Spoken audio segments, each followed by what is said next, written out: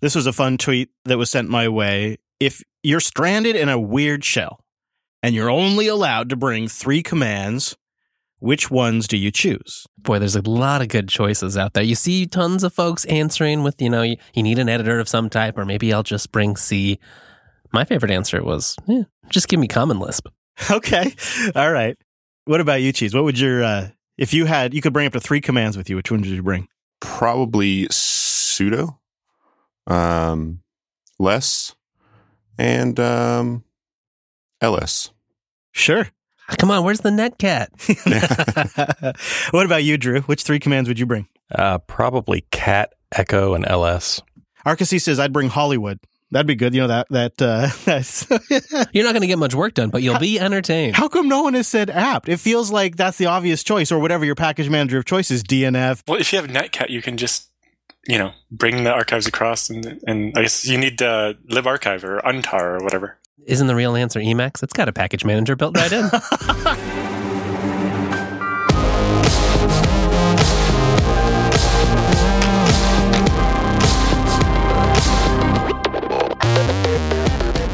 Hello, friends, and welcome into your friendly Linux weekly talk show. My name is Chris. My name is Wes. Hi, Wes Payne. Hello. Welcome into 353, sir. Oh, I like that number. I know. Feels so official. Well, we have a really great episode. It's something we've wanted to touch on for weeks, and that is your feedback. We got a whole batch of listener feedback this week.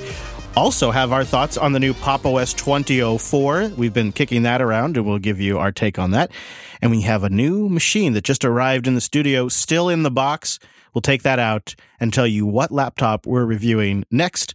Plus, we have a bunch of community news and so much more to get into. So first, let's start by saying hello to the gentleman on the over-the-internet mic line. Hello, Cheesy and Drew. Good to have you guys on board. Hello, guys. Hello. Hello. And hello to our virtual lug. Time-appropriate greetings, Mumble Room. Hello, everybody. Good evening. Time appropriate. Happy Linux Tuesday. So let's start with some community news. There's a story that I wanted to bring up to the top of the show, sort of flag it to everyone's attention. If you have recently installed Ubuntu 2004 server and chose the encrypted storage option, it is possible that password you chose for encryption was stored in plain text in a log file. Uh-oh. So the fix is out. The fix is in, Wes. And if you grab the most recent 20.05.2-1874 of this Subiquity, I think is what it's called, package, it will fix the problem. It's an installer issue.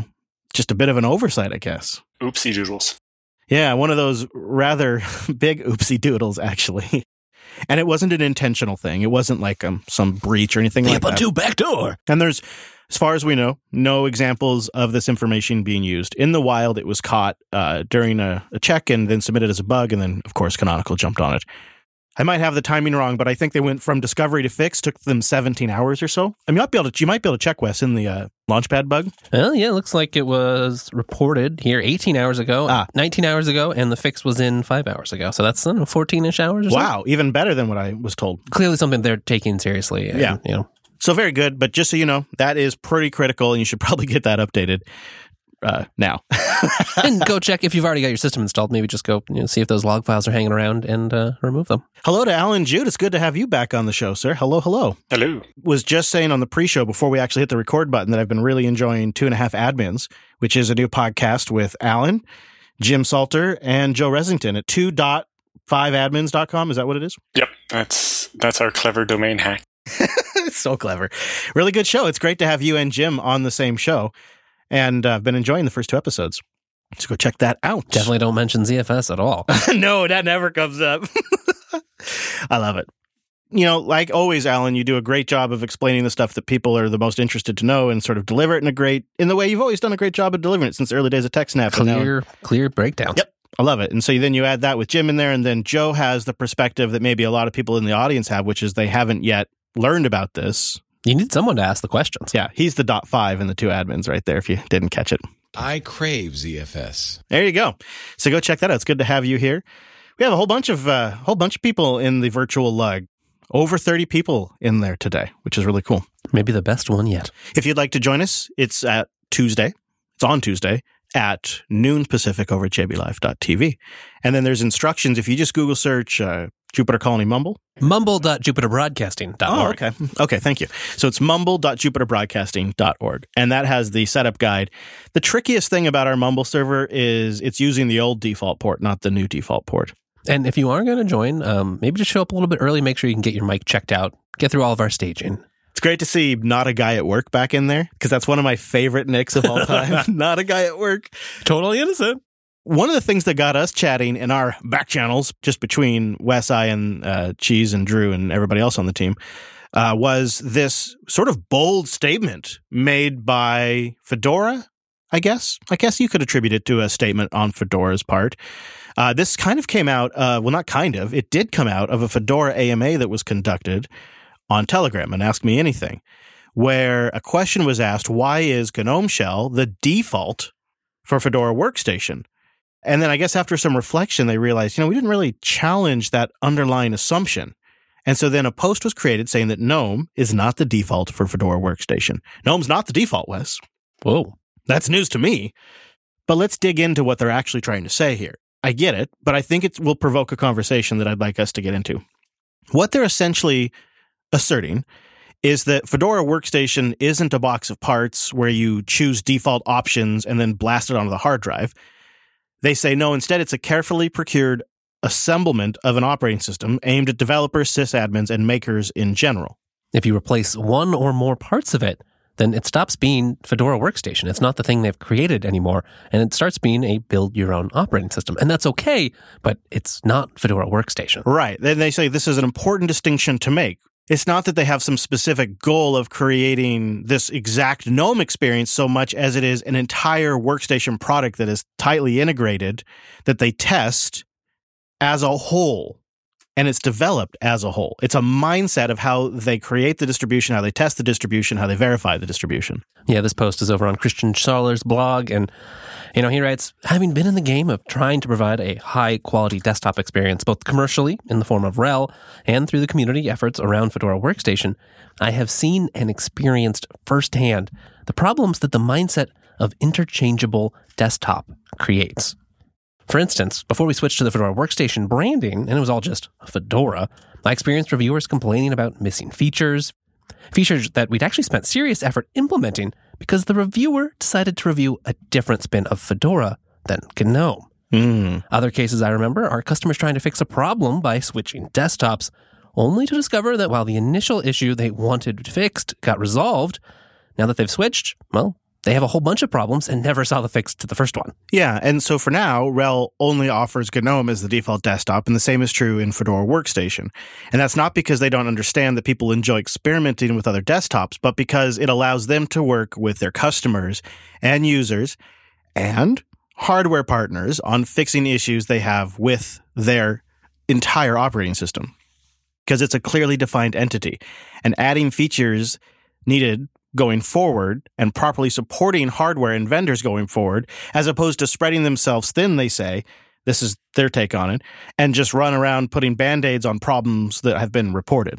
Yeah, and maybe in the long run, this is actually beneficial for people who do want to end up customizing their operating system, because the team is just focused on, a narrow set of things like high DPI support, getting Wayland ready for the desktop. That's one we talk about all the time. Or making Thunderbolt work properly on Linux. And when you do have this giant mass of things to focus on, it's not the same as having a precise goal that you're trying to polish and get ready to ship as Fedora Workstation. Yeah, and you see this manifest in Fedora almost in every release in some way. Like a recent example, I think, has been how they use systemd for the terminal sessions in GNOME Terminal. Oh, yeah. Which is that's a clear from the GUI all the way down to the low levels of the OS integration. And there's been other things when they rolled out, like the example Christian makes here, is Thunderbolt support. When Bolt and Thunderbolt D and all of the security stuff rolled out for Fedora, there was a user-facing GUI component in GNOME system settings. There was a user daemon in the lower levels of Linux. And there was even some hardware firmware changes for some vendors. It was literally, like he's speaking to here, hardware vendor assistance, lower level Linux cooperation, and GUI implementation. And it was executed as a whole singular product. Right. And without that, I mean, it's kind of the Linux curse in many ways. Because we have all these interchangeable parts, yeah, sure, the Bolt daemon gets created, but you're left on the own for the desktops, and well, maybe eventually Plasma does it, and who knows who spares the effort on the GNOME side to do it. But when you think of it as a shippable product in this big vertical stack, you're like, well, no, we need to make this work from the bottom on up. Seems obvious, but it's not generally how we assemble something of a bunch of different parts. And so I guess I can see their point that if you go with this spin of Fedora, it's not so much that it's a default, that's how that spin is developed. I guess I can get that. And it's not like they're not making the Plasma spin or other spins available. Those are still perfectly totally achievable. Valid options. But there was something that came up, and this is really hard to quantify, and I almost debated not even saying it on air because it's so silly. But in our Luplug, we were talking about how when you use Fedora, you can kind of perceive that it's one cohesive product. That there's something about it that makes it feel like GNOME is part of the whole system, where most of the time when I use GNOME or any other desktop on any other distribution, it's like I can perceive there's a separation between GUI and lower level. Right. I mean, compared like a Fedora install to just installing GNOME on Arch, it's not the same. It's not the same. You could put the same theme on there. You can have the same version of GNOME Shell. You can have the same version of the kernel and the same version of systemd, and it still somehow doesn't feel like it's all a single product. That's why I debated not even mentioning it, because I can't really even describe what that experience is, but I bring it up because others also felt like they noticed it in the Lug hangout, and I thought, okay, so it's not just me. It's not Crazy Chris. Right, and we talk so much about all the great work that Fedora does, sort of, shepherding changes in from upstream and taking them together. I think it'd be easy to forget that there is this holistic approach that's going on. Fedora 32, it's still so good. Just, if you haven't tried it yet, go give that a spin, because it's a great release. Maybe you can tell what we're talking about here, that sort of full cohesive product experience. Now, something that was going to be a cohesive product that is completely dissolved is Ton, or Ton, I think it's Ton, which was the whole cryptocurrency experiment that Telegram was hurtling towards. For the last 2.5 years, they write on their blog, our best engineers have been working on the next generation blockchain platform called Ton. Right, it was Telegram Open Network, right? Yeah. A cryptocurrency that they were also going to go with that was going to be Gram. So you had the blockchain component, Ton, and then you had Gram, the coin. And that grand plan for Telegram is now over. And I think this is really noteworthy because the Linux community is pretty large on Telegram.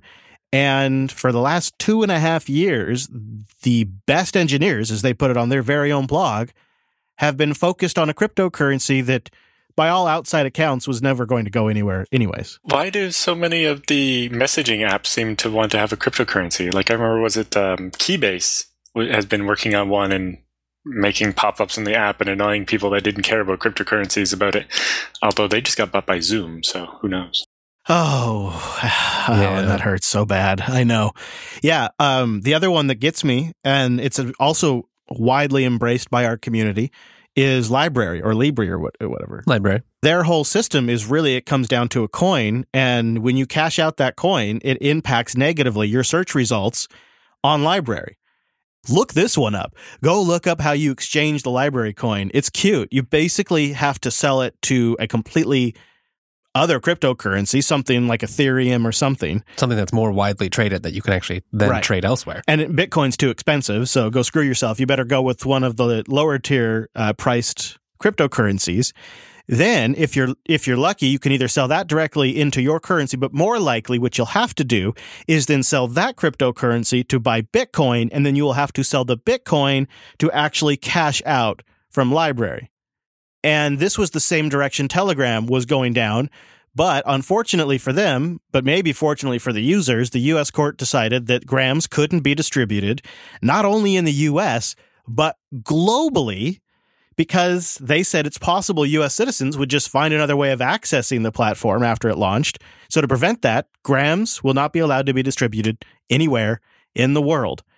And while it seems like an excessive extreme overreach that the U.S. law could somehow block free cryptocurrency trade in other countries, there is a pretty established network of interest that is going to enforce that ruling. Yeah, it turns out the dollar's still pretty important, as are all the financial institutions here in the States. And the way they write about this kind of, I think, betrays where they were going with this. They write about it like we found a gold mine and we were going to start letting people into our gold mine. He says, this is a quote from the blog, "If this doesn't make sense to you, you're not alone." But this is exactly what's happened with Ton. The mine, which is Ton, the blockchain, its investors, and Grams, which is the gold. A judge used this reasoning to tell people that they should not be allowed to buy or sell Grams like they can buy or sell Bitcoin. They look at this as a gold mine. He writes, many people invested in the gold mine because they were looking for profits. They didn't want that gold for the gold themselves. They wanted to sell it to other people. Because of this, you're not allowed to give them the gold. That's how he's thinking about this. That's from him. Interesting. This cryptocurrency thing, which is kind of cool, but it was the peak hype when this launched, was maybe seen as this path to monetization that so many projects seem to be struggling to look for. Clearly, it's not going to happen for Telegram. We're writing this post to officially announce that Telegram's active involvement with Ton is over. You may see, or may have already seen, sites using the name or the Telegram brand or the Ton abbreviation to promote their projects. Don't trust them with your money or data.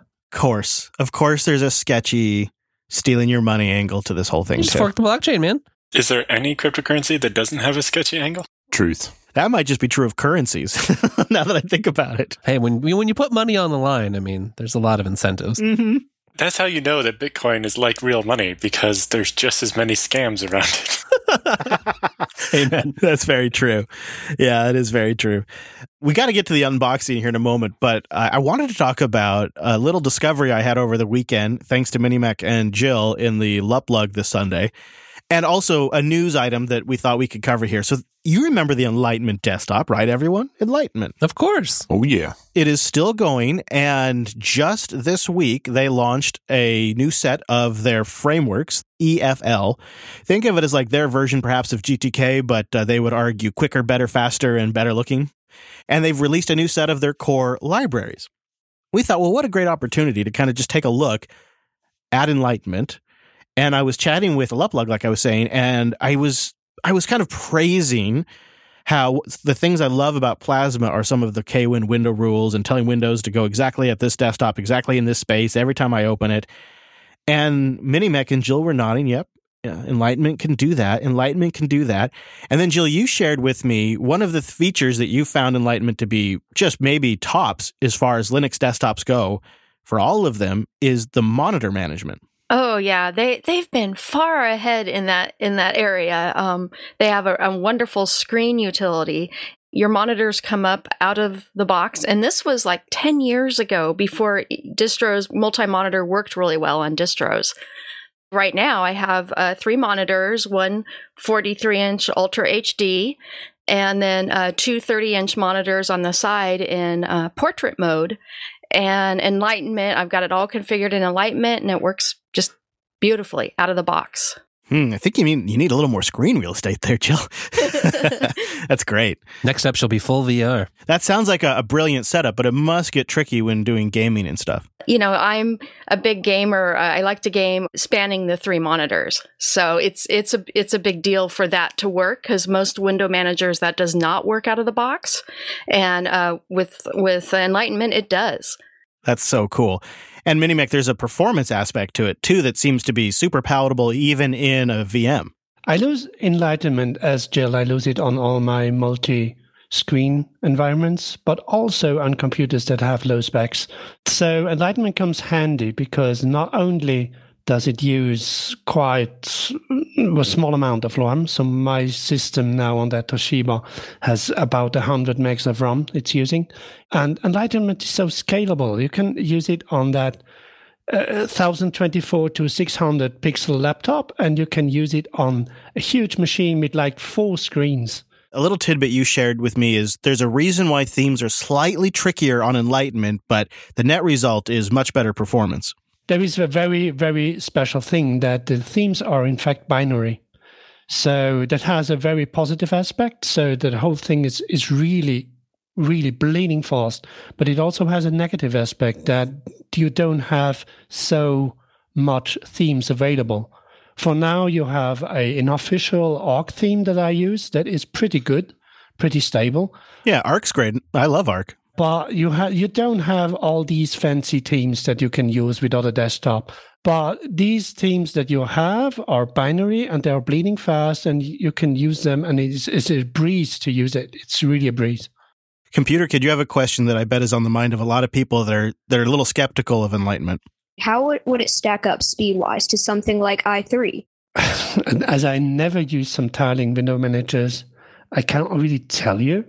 What I can tell you, it's bleeding fast. And when we talk about tiling managers, you have a module in Enlightenment where you can use the tiling options. And the coolest, cutest thing is you can, in fact, define virtual desktop to use tiling functions and others use not. So you can say, my left monitor using tiling functions and my right monitor does not use tiling functions. Oh, snap. That's awesome. So you can see my virtual desktop on screen 1 uses tiling functions and my right screen doesn't. So you have possibilities you can't even imagine. You can choose for every application you use. You can choose if yes or no you want a window decoration. Then you can use stacking. So you can have like an IRC terminal open, remove the window decoration, and put it just on always low. And so you have like a living background, and you have all the other windows that you can over your living background. And you can roll in windows, so you don't have to minimize them. You go into Windows Title, and you roll up your window mouse, and you just see the title bar. Or window shading as it is on Plasma. You have so many options. You really have to discover, and you have to be ready to really crawl through all the settings. But there's a lot of it, and some of the possibilities you have are rather cryptic. You really have to work yourself through the settings. But once you have your setting, you will never change it, and you will love it. So this is where eLive came in. It was recommended to me by you and Jill, and you can find it at elivecd.org. It is a Debian-based, pre-set up Enlightenment environment. There's a stable version, which I believe uses Enlightenment 17, and a beta version, which uses Enlightenment 16, I think. And you can throw it on a VM or on a box and try it out immediately, and it's a pre-configured with a nice theme, some default options, and it walks you through the basics of using the environment with a help walkthrough. And it is a blast to try this distribution out. And I say this in the most affectionate way. It in some ways reminds me of an older era of Linux setups. Yes. Where they really they let you sort of set a lot of options at install, but then nailed the experience when you do it just right. So I'm installing it right now. I have it up right here on this computer, and it's asking if I'd like the compositor, if I'd like Conky for the resources embedded in the desktop, if I'd like a dock, and you walk through these kinds of questions about package sets. Would you like Chrome, Chromium, Firefox?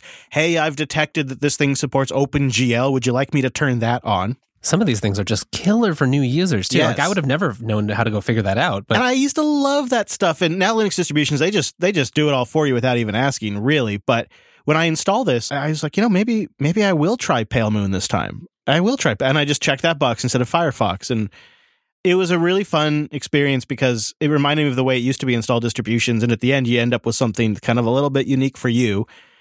And it was so fast. So Wes and I were playing with this. You got a chance to try it? I did, yeah. Wes and I were very impressed by it.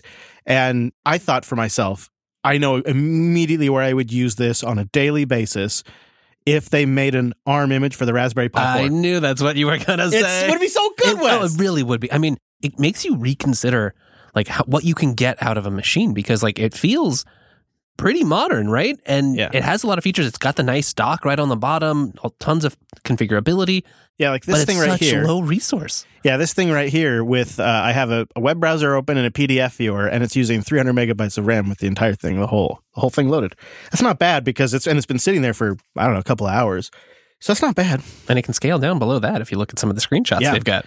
Yeah, and it's one of those desktops that works brilliantly. It sounds like if you have multiple monitors, but I've been really impressed with a single screen on a laptop too. So we reached out to the developer of eLive, Thanatermesis, I think is how you say it. Did I get that right? Nicely done. Thanatermesis. Not easy for me. I had to write it down right here, but I wanted to get it right because this is an individual who is working on this distribution by themselves. Since 2005, I believe.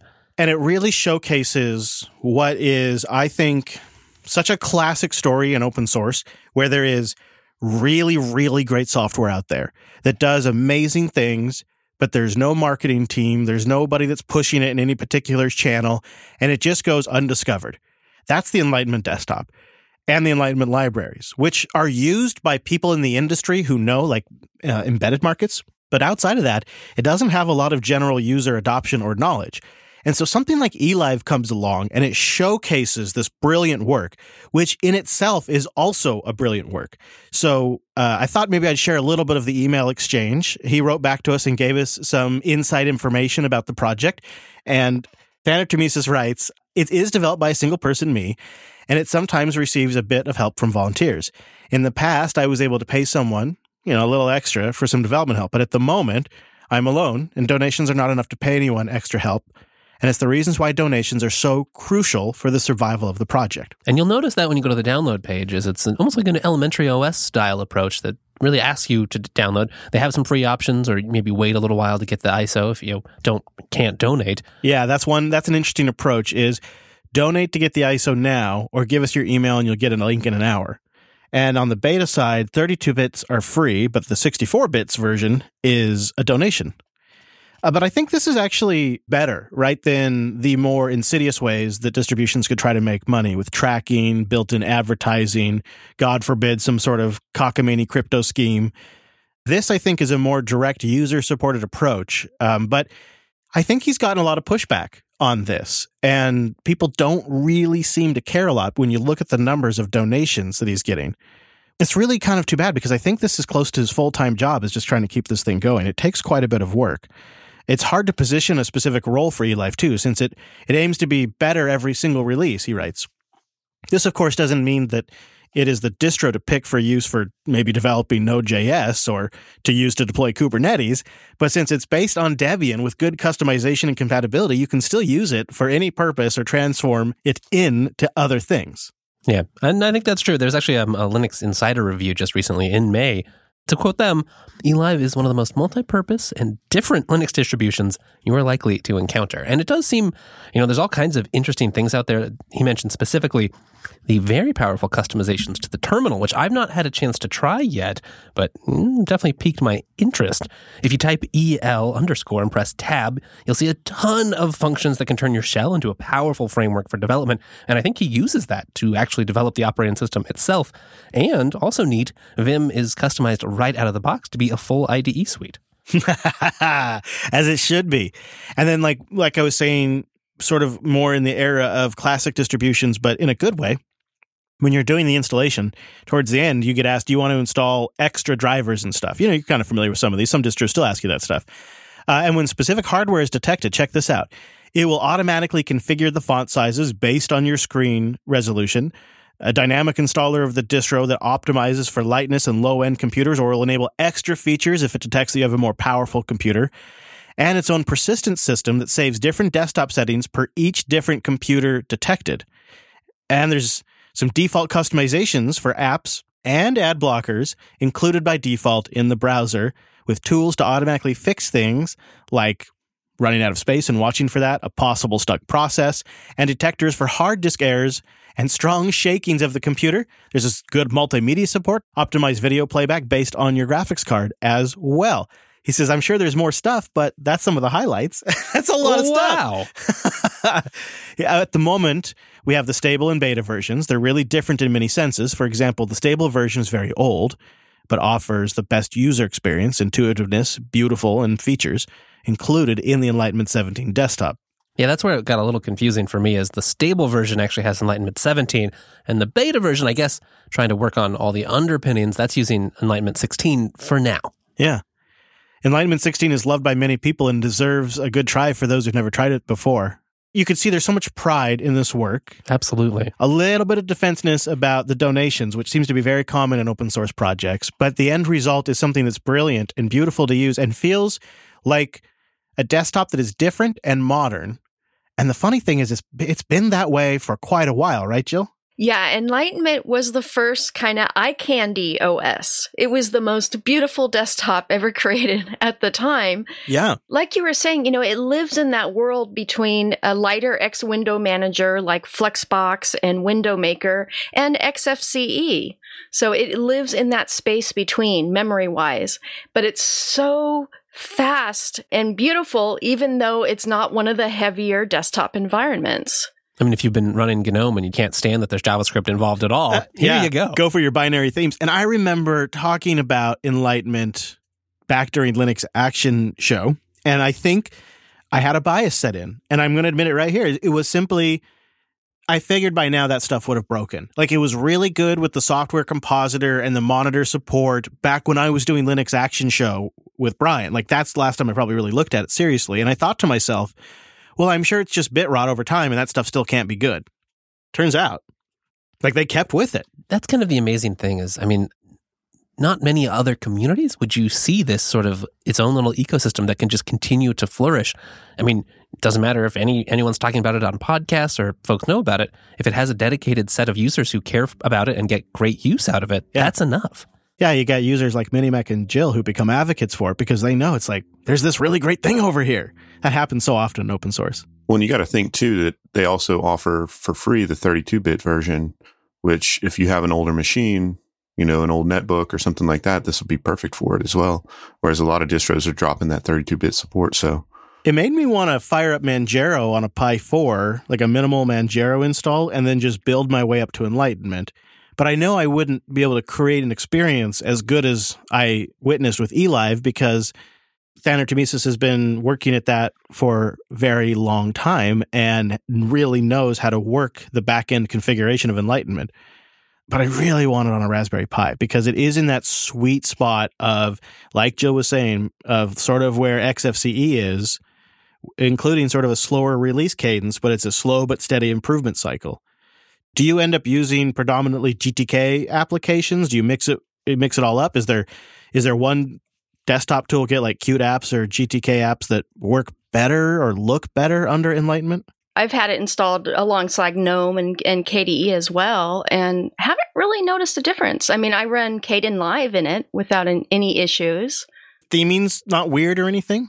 No. The only thing that happens is when you boot into it, like I have it installed on Ubuntu Mate too, and when you boot into it, you know, all your icons from GNOME come in. But other than that, no. It, kind of exists on its own. Same experience for you, essentially, Minimac? On my laptops, normally I use GNOME, so I'm pretty used to the GTK environment. A cool thing about at least the latest versions of Enlightenment is that you don't have a problem with the double title bar.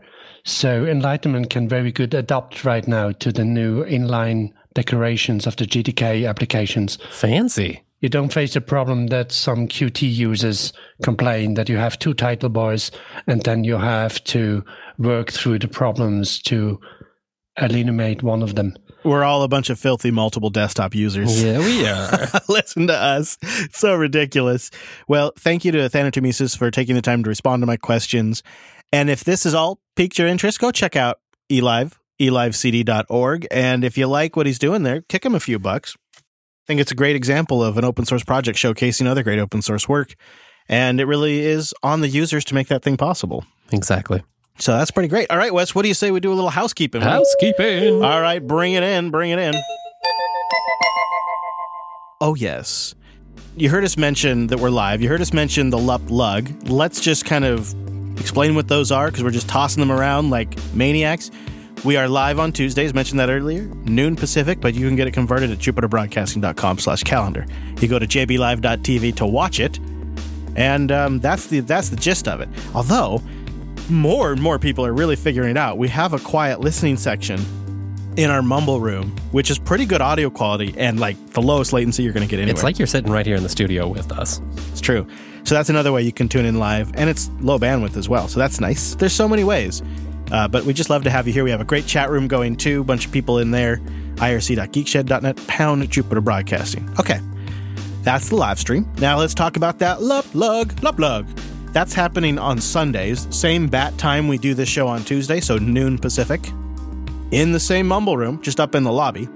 We get together, we hang out for a few hours, we get Chris to try Enlightenment, and it's a rather good time. And we really enjoy it, so we'd love to have you join us. It's just a way for people to hang out and actually chat with other Linux users.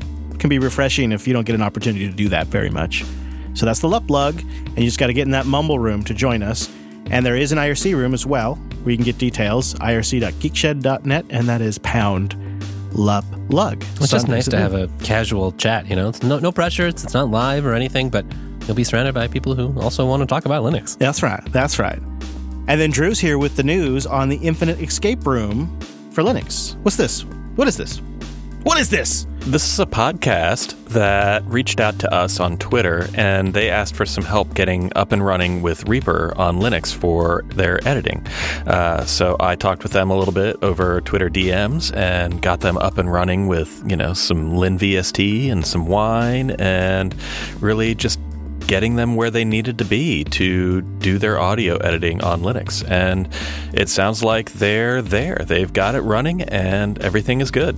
So I just wanted to give them a shout out and say, hey, congrats, guys, for moving to Linux. That's awesome. That's amazing. Super cool. I did see that Twitter thread go by, and that's super cool that you helped them. And I presume, since it's you they were speaking to, they're now using Reaper? That is correct, yes. That is our recording tool of choice for the Linux platform. I mean, big props, though. It's not easy to go, especially when you're focused on the content, to go change up all the tooling that you're using. And I know from experience that working on Linux, while it works great, can be a bit of an adventure. So, especially if a few of your favorite plugins are Windows-based plugins. Right. Now, we have a bit of, it's a change, but not really one that will really affect the show very much. But I'm excited to announce that Mr. Wes Payne, ladies and gentlemen, has a new day gig. Wes, congratulations. But not much is changing for the show, really, is it? No, not at all. I'm going back to the world of software development full-time, so I'll be leaving a Cloud Guru as an employee, but I'm certainly not leaving the Jupiter Broadcasting community, and definitely not the show. No, I'm really glad that you were able to continue staying here for the show, because since episode 100, it's kind of become a thing, Wes. I know. I can't really quit it. No, you can't. I noticed you got these shackles installed there. I was going to ask about that. Yeah, if you just sit right there forever, just so I can make sure you won't go anywhere. No. We've chatted about it, and I think it's going to work out pretty good. I'm very happy for you. I'm glad you're able to get a new gig that's back in the software development field, and I think you're going to enjoy it quite a bit. But it does bring up a rather particular challenge, and that is you got to give back that laptop. So let's talk about that, but that right there, we'll leave that for the housekeeping. That's officially the housekeeping this week, but let's talk about what we're going to do about this ThinkPad, because that is a work machine, and that's got to go back. I miss it already. But wouldn't you know it, we got something new that just came into the studio this week. So sent in by Dell. Go ahead and take it out of the box there, Wes, and tell me what we got there. There you go. Nice. Oh, yeah. Open it up here. Oh, it's very silver. It is very silver. Mm-hmm, this looks like the latest new model of the XPS. Oh, it is indeed, Wes. It is the new XPS 13. It's got one finger open, kind of, sort of. And look at that screen. So that's got the new edge-to-edge screen and the edge-to-edge keyboard. Ooh. So it's just nothing but laptop. And the new fingerprint reader up in the top corner, which looks really nice. Same carbon fiber feel to it, but even more metal now. I mean, they've got these fancy chamfered edges. And yeah. Isn't that looking super nice? Yeah, it looks like a really high-end product now with those shiny edges. So, Wes Payne, what good timing for you to review a new laptop and tell us what it's like to set it up for a software development job and maybe a little casual gaming. What do you say? I think that sounds like a challenge I'm ready to take on. There you have it. So we'll either have it next week or shortly thereafter, the Wes Payne take on the new XPS 13. So that should be really cool. Coming with me, buddy, getting used and abused. Wow, look how much, put that next to the ThinkPad there. Look how much thinner that is. Holy smokes. That XPS is almost just the size of the top of the ThinkPad. That's wild. And it's like 75% in the area of the thing. So the ThinkPad is a 14-inch? Yeah. So it's a slightly bigger screen, but no question about it. Just even from across the table here, I can tell you that XPS 13 screen is way better than that ThinkPad screen. Way better. Yeah. So we'll find out about onboard sound and things like that. That'll be in the testing. Yeah, I'll be curious on the whole Wes Payne take, because that's got the 10th gen Intel processor, which people are claiming has a decent, as far as decent integrated graphics goes, has decent performance. You've been playing on the ThinkPad with 7th generation, right? Is that what it is? Yeah. So this should be a big GPU upgrade. I'm excited to give it a try. Mm-hmm. Curious to know how all the setup goes for the new gig and all of that. Of course, eventually we'll have to send it back, but we'll wipe it. We'll wipe it before As we do we that. always It's just do. a great opportunity to really give the... Yeah, I mean, I keep watching these things evolve, and of course, I had a XPS way back when. Yep. So I know it's been a good line. We'll see, would it work as my day to day? Was it the first model XPS I think it you had? was, the first model. So this is going to be really interesting to just get your take on this one. So cool. So we'll have that in a future show. But now, what do you say we talk a little Pop! OS 2004? Oh, it's beyond time for that. Now, I was a little spoiled because I got to play with it on the new Lemur Pro, so I really got to see it in its prime when it's on System 76 hardware. But I think that's worth talking about for a moment. So there's a couple of standout features that I think you guys will probably also echo, but I'd like to just give a little attention to here off the top, and that is the new Pop Shell tiling tool. You heard us talk about it. We were the first to interview System 76 and get information out there about it, and turns out it's totally rad. It's rad in how it's been created, too. They're using TypeScript to write this thing, which means, in theory, I think a lot tighter, safer JavaScript on the end. Yeah, right. I mean, and a nice first-class development experience. Absolutely. And that feature alone is implemented in a really slick way that just makes it worth trying out. Even if you just get the latest version of GNOME Shell and install this extension, it's really neat because it's integrated in the top menu. You click that little sucker, and then there's just one button toggle on, one button toggle off. Yeah, it just says tile windows, and there you go. That one simple, obvious, fantastic feature is what makes this a totally actual usable feature for me that I will really use, because there's certain workflows where I want free floating windows and I want control over everything and where it's positioned. And there's other times where it's just a keyboard day, my hand's not coming off the keyboard, go ahead and tile it for me. So I've got it right here. I've been using it while we're doing the show, and I was using a note-taking application that had a little sub-menu that just was not playing nicely with tiling.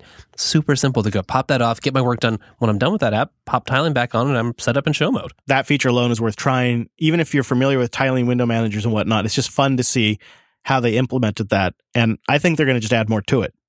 It's got potential. Absolutely. Plus, you can configure the spacing around the windows, and especially with some of the, just as a contrast to some of the more, low-level tiling window managers where you're customizing it in Lua or, something that takes a lot more learning. This is just an easy mouse click away to configure it how you like. Yeah, and you're still in GNOME Shell too, so that's a lot more appealing to a lot of people.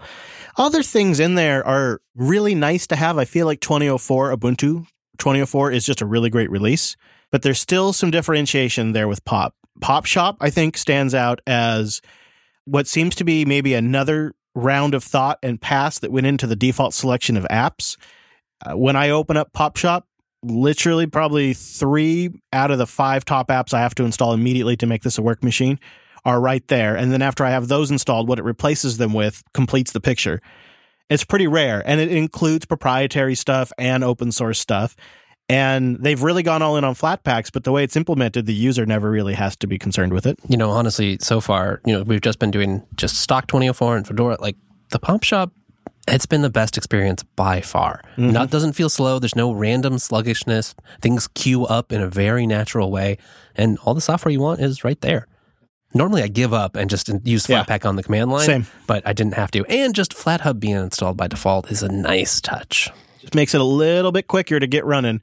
The other thing I really appreciate that I implement on every desktop environment today, except for Plasma and GNOME now, is they included a pretty great launcher. SuperKey plus /, and it launches a quick, responsive launcher that is definitely faster than the stuff built into GNOME. I think I'm probably just going to stick with GNOME at this point. I've built that muscle memory. But that's the kind of little stuff they're adding that I think really shows you System 76 is thinking a little bit deeper about a particular niche. Jack Wallen has a take that we'll link in the show notes, and in there he writes, System 76 understands that their target audience wants to keep their fingers and hands at the keyboard. Why? It's more efficient. Instead of shifting from the keyboard to the mouse and back again, things go much more smoothly when you can keep those digits pounding. And he's right. You're seeing features like the tiling, like the launcher. Not everyone likes that, but they're kind of being bold here in a way. They're going particularly at a certain demo of users in an aggressive way that I like to see. And I think adds genuine differentiation between stock Ubuntu and long-term, I think could potentially be great for main Ubuntu, mainline Ubuntu, because they could Sherlock the crap out of this stuff. They can sit here and watch System 76 essentially market test this stuff in a particular niche that's tolerant to these types of tests and watch what does well, and then just nab that feature and roll it into mainline Ubuntu. That's called Sherlocking, which is a term that's been coined because Apple does that with Mac OS and iOS. They watch what independent developers create, they take the most successful ideas, and then they just incorporate it into their own OS, and they make it part of the platform. Canonical has that opportunity here with the innovations that are happening in Pop and Pop Shell, etc. They can watch that and say, you know what, things like Gamer Mode, maybe we should ship that by default. Yeah, very true. I've also just been impressed with how accessible it is for tiling in general. It doesn't feel like some obscure super user type thing. It's just another way to interface with your desktop. That's a really good way to put it. It doesn't feel like you're all of a sudden becoming an elite hacker. Exactly. Cheesy, I know you've spent a lot of time with Pop. I'd like to hear your thoughts on the 2004 release. I spent a considerable amount of time with it. Been living with it on the ThinkPad now for a couple of weeks, 2.5 weeks, something like that. Also living with it on the Thelio that I was gifted from System 76. So that upgrade process was painless. Tiling extension, the Pop Shell is great. And I think it's a great entry level for someone who doesn't know if they want a tiling window manager, doesn't want to necessarily go full i3, maybe just wants to experience it first. All the keyboard shortcuts are sane. There's nothing just super crazy in the keyboard shortcuts. The terminal is added to your favorites by default. Thank you. Nice. The dot matrix wallpaper is super cool. I love it. One of the cool things that I really like about Pop, and it makes sense to me because of the market that they're delivering these machines to, is that it's an opt-in kind of disk encryption on the installer. You can opt out of it by hitting a checkbox, but by default, disk encryption is turned on. This is where you need to be, people. You need to be encrypting your drives. And obviously, if they're selling to people that are developing equipment for space or whatever, that, you know, you would want to have that disk encrypted in case that machine was ever lost for some reason. A couple of things I didn't really care about, and, you know, it's just personal preference sort of thing. It doesn't default to detailed view. It's still icon view in GNOME files. Uh-oh. I hate that. That's where it always goes first, right? Whenever I open up GNOME files. There are still a few issues, you know, with Pop Shell, and I expected it to be that way. If you're resizing windows, splitting windows, and those sorts of things, you'll run into issues where certain applications don't tile properly. So you'll kind of have to, you know, mess around with it a little bit to find that happy medium for you. Obviously, if you've got a large 4K screen, it does help out with the screen real estate. So you're not crunching down GNOME files to a, you know, super small tile and making it basically impossible to navigate through files. But overall, it's really a solid distribution.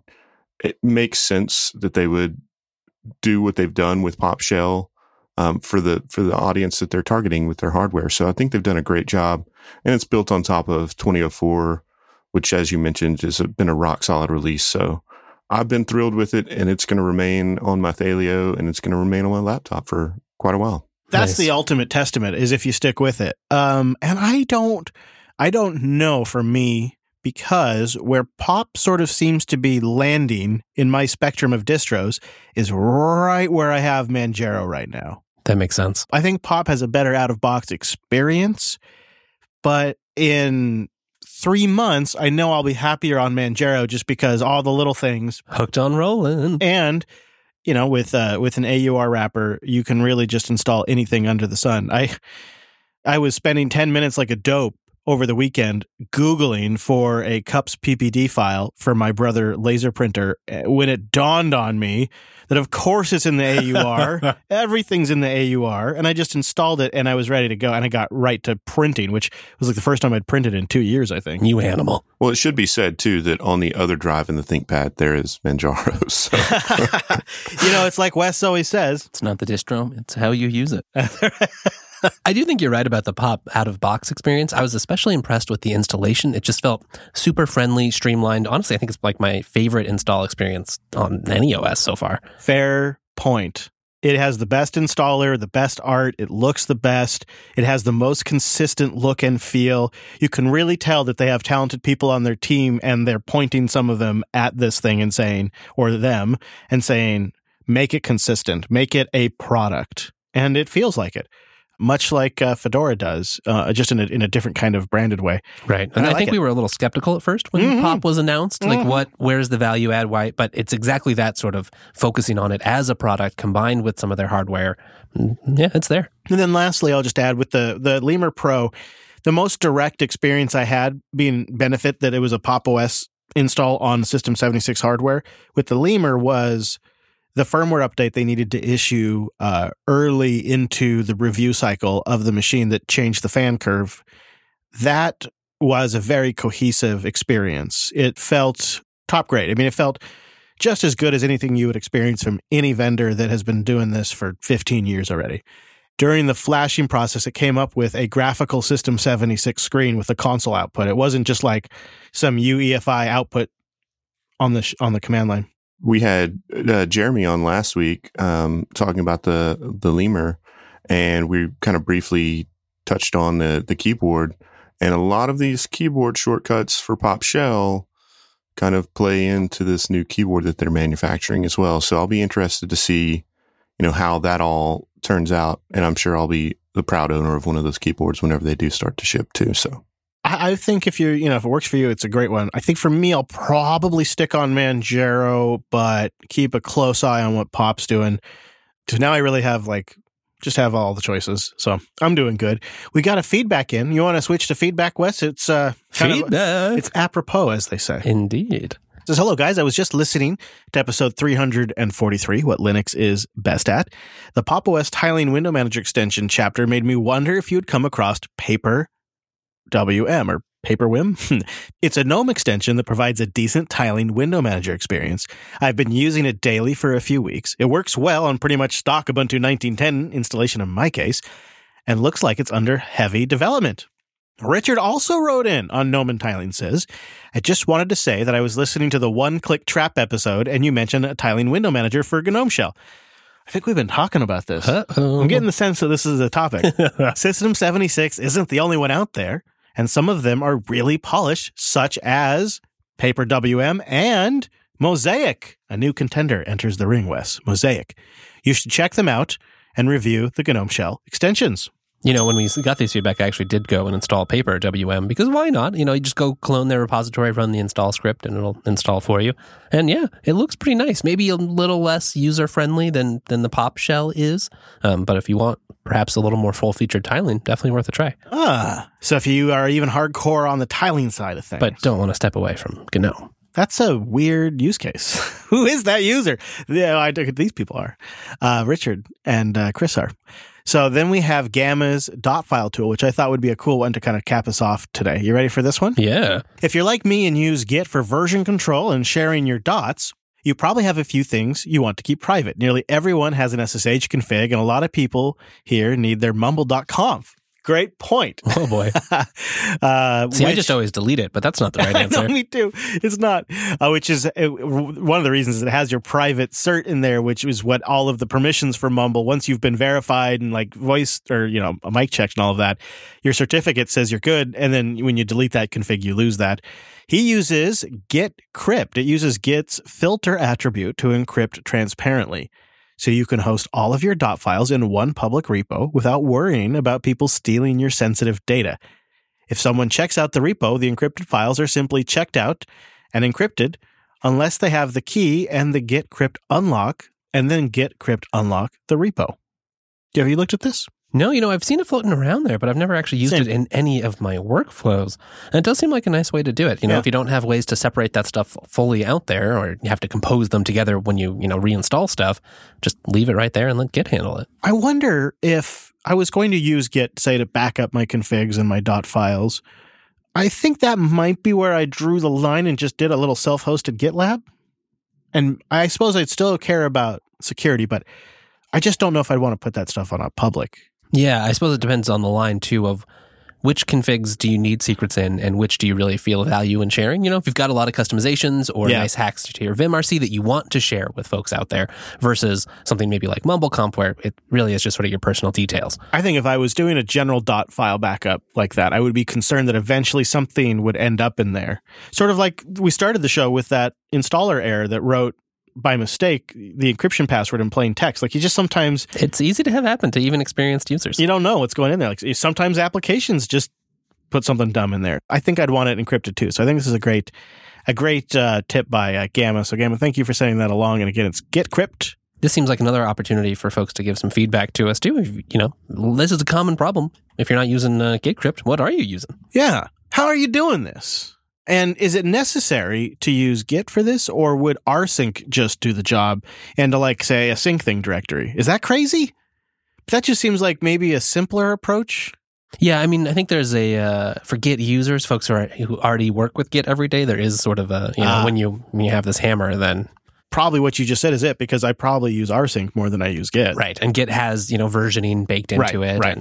Yeah, that seems like the big advantage. Yeah, for sure.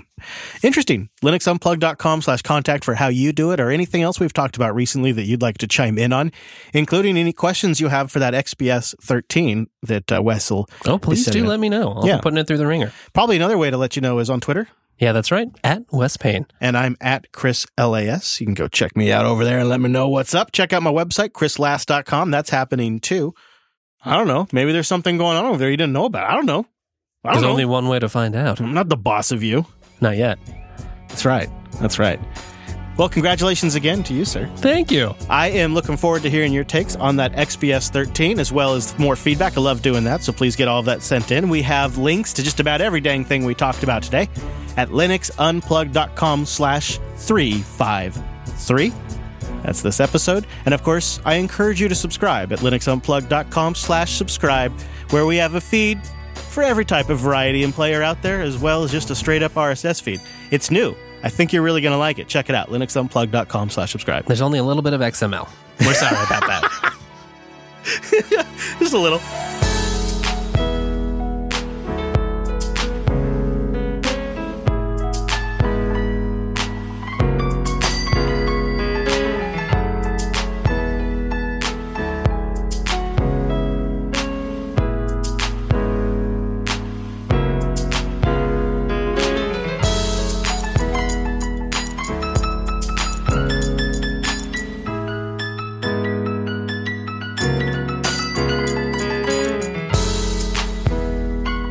I thought it was going to be an Oprah moment there whenever you let Wes unbox the XPS. I thought you were going to be like, You get a laptop. You get a laptop. If I could afford it, I'd get him a laptop. But now that Wes is, I think the rule goes, Jesus, is whoever has the new gig buys the laptops. Right. I think that is how it works. Right? I think he owes us all lunch and a round of laptops. So I'll be taking orders.